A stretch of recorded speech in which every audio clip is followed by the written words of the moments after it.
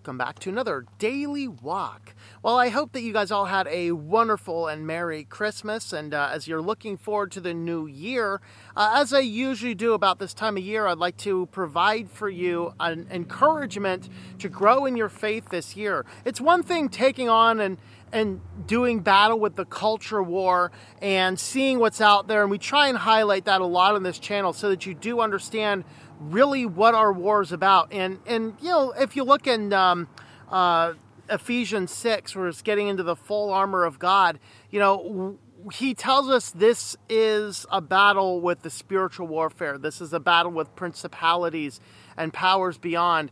This is not just some simple little battle we're facing. This is why we have to be in the culture battle and informed about what's going on.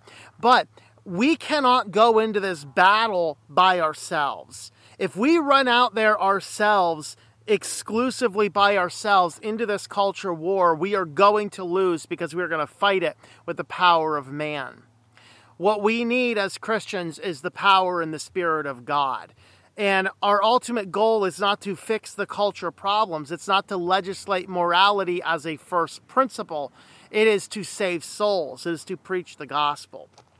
The problem is we have a lot of people in America today who don't even have a firm grasp of what the gospel is, and some of those who do have a firm grasp of what the gospel is have no idea what it really means to be a Christian and to live by faith. This is a difficult thing, and one of the greatest stories is the man who brings the demon-possessed child to Jesus and says to him, you know, can you help me? He says, well, all things are possible for he who believes. Do you believe? He says, I do believe, but help me with my unbelief. And that is something that we need to focus on doing, is figuring out how to convert our unbelief or our want to believe and our want to have faith into real belief and into real faith. Learn how to have real trust in God. And I'm going to talk to you today briefly about the two things that you really need to do. And as we move into a new year and people are starting to work on New Year's resolutions, and here's the sad thing first. Most people who start a New Year's resolution, they have a resolution, they're going to lose the weight, they're going to quit smoking, they're going to read their Bible, they're going to start praying, they're going to do all these types of things. And a lot of these New Year's resolutions, they die after 2 weeks. That's what's typical. It's 2 weeks to death. And the reality is what we need to do is we need to conquer this, and we need to stop and say, listen, I'm not going to let this die in 2 weeks. I want to have real transformational change. You need to build it into your life, not miserably so. You need to learn to excise something. Now, for me, this year, I'm going to set a new goal of reading those scriptures 3 times through. I typically read it 1 to 2 times a year. Last year, I read it 2 times. I just finished it again, so I have a week, and I'm slowly reading, which is basically a couple built-in, wow, life got too busy days. Build that into your reading plan. But as you're looking at your New Year's resolutions, consider adding Bible study and prayer, and at least if not Bible study, fully reading the scriptures into it. Because I am frustrated by seeing a lot of people who profess to be saved, and they might even read a daily devotional, which is one Bible verse typically, a paragraph written by somebody else, and I've associated with a lot of people who write those little devotionals. Some of them are really sound and godly people. Some of them are not particularly sound. So you're literally reading one verse out of the scripture, a paragraph from somebody who may or may not be sound, and calling that your daily devotionals. You should be spending a lot more time in the Bible itself, not reading what other people are thinking or interpreting about the Bible. Make sure that you can read through the scriptures. And let me tell you this. I read through the Bible 2 times cover to cover this year, okay? And all that took me is 30 minutes a day, which means 1 year, reading the Bible through 1 year is 15 minutes a day. Okay, now, I always build in a little bit of extra time because there's going to be a day or 2 here and there that you're going to miss. That's why I build some extra times in. So, for example, if you read the Bible, if you read 3.25 chapters a day, you'll read the Bible in one year.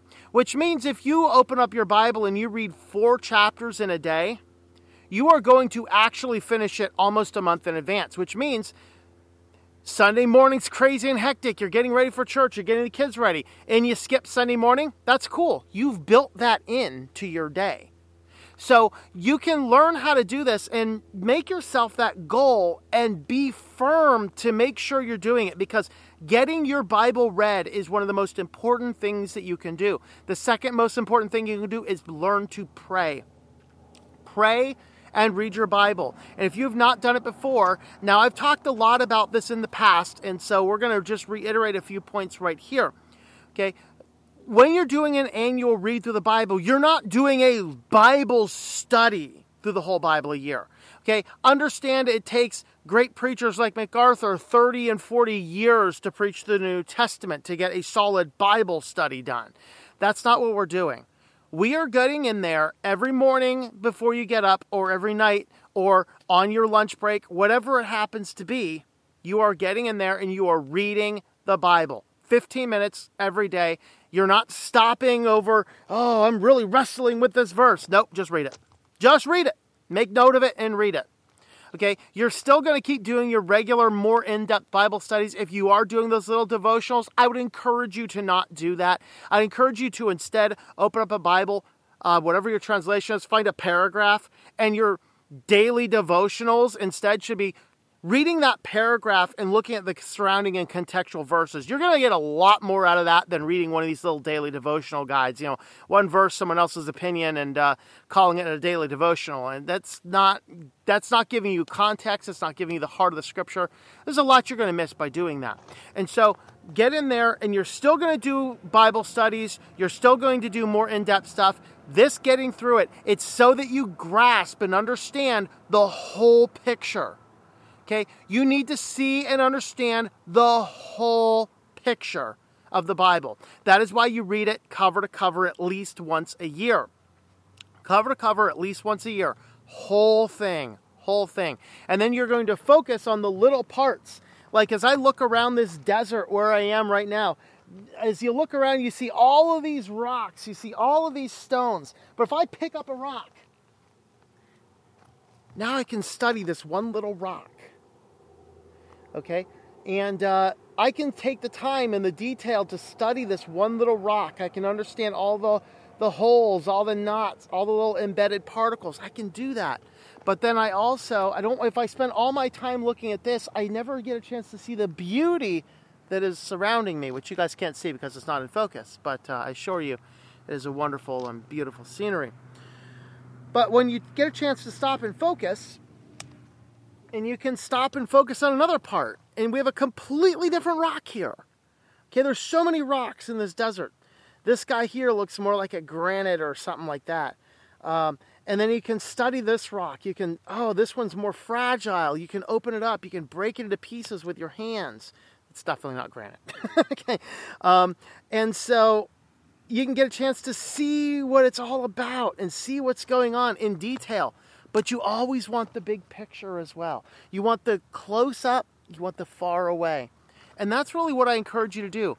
Read through the Scriptures. Make time, 15 minutes a day. If you've never done it, 15 minutes a day. Read through from the beginning to the end. Now, how do you do this? Some people say start with Genesis, go all the way to Revelation. I've done that several times. I like doing that. What I did the first time this year when I read it, because I was reading a brand new translation. I was reading the LSB translation, Legacy Standard Bible, which is a great translation. That was actually the first time I think I did 4 chapters from the Old Testament and then 2 chapters from the New Testament. So every day I'm doing a little bit of Old Testament, a little bit of New Testament. And I kind of did that to make it all work. And then the second time I did this year, I did the chronological Bible.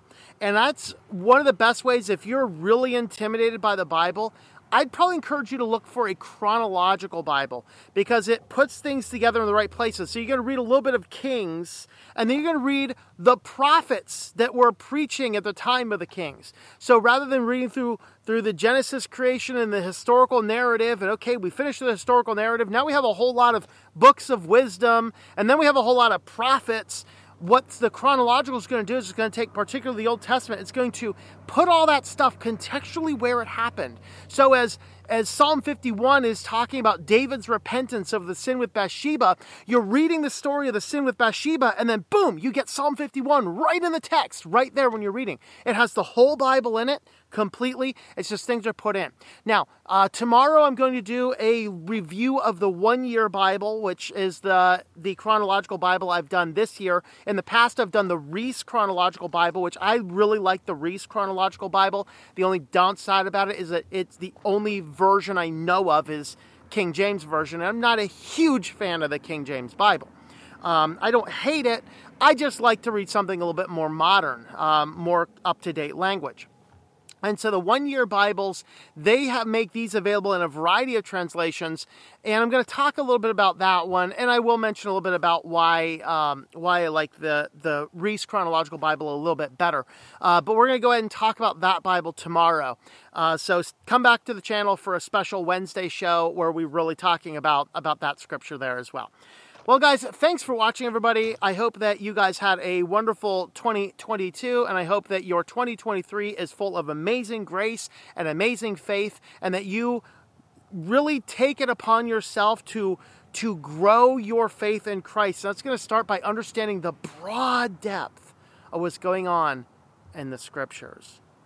So, with that, guys, thanks for watching, and I hope that you enjoy your daily walk in our Lord. Thank you for tuning in. Our Walk in Christ podcast is a listener-supported presentation.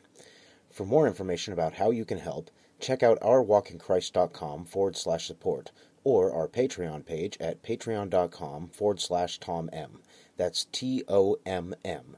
Digital and paperback books are available on several online bookstores or at our website. Once again, the website is ourwalkinchrist.com.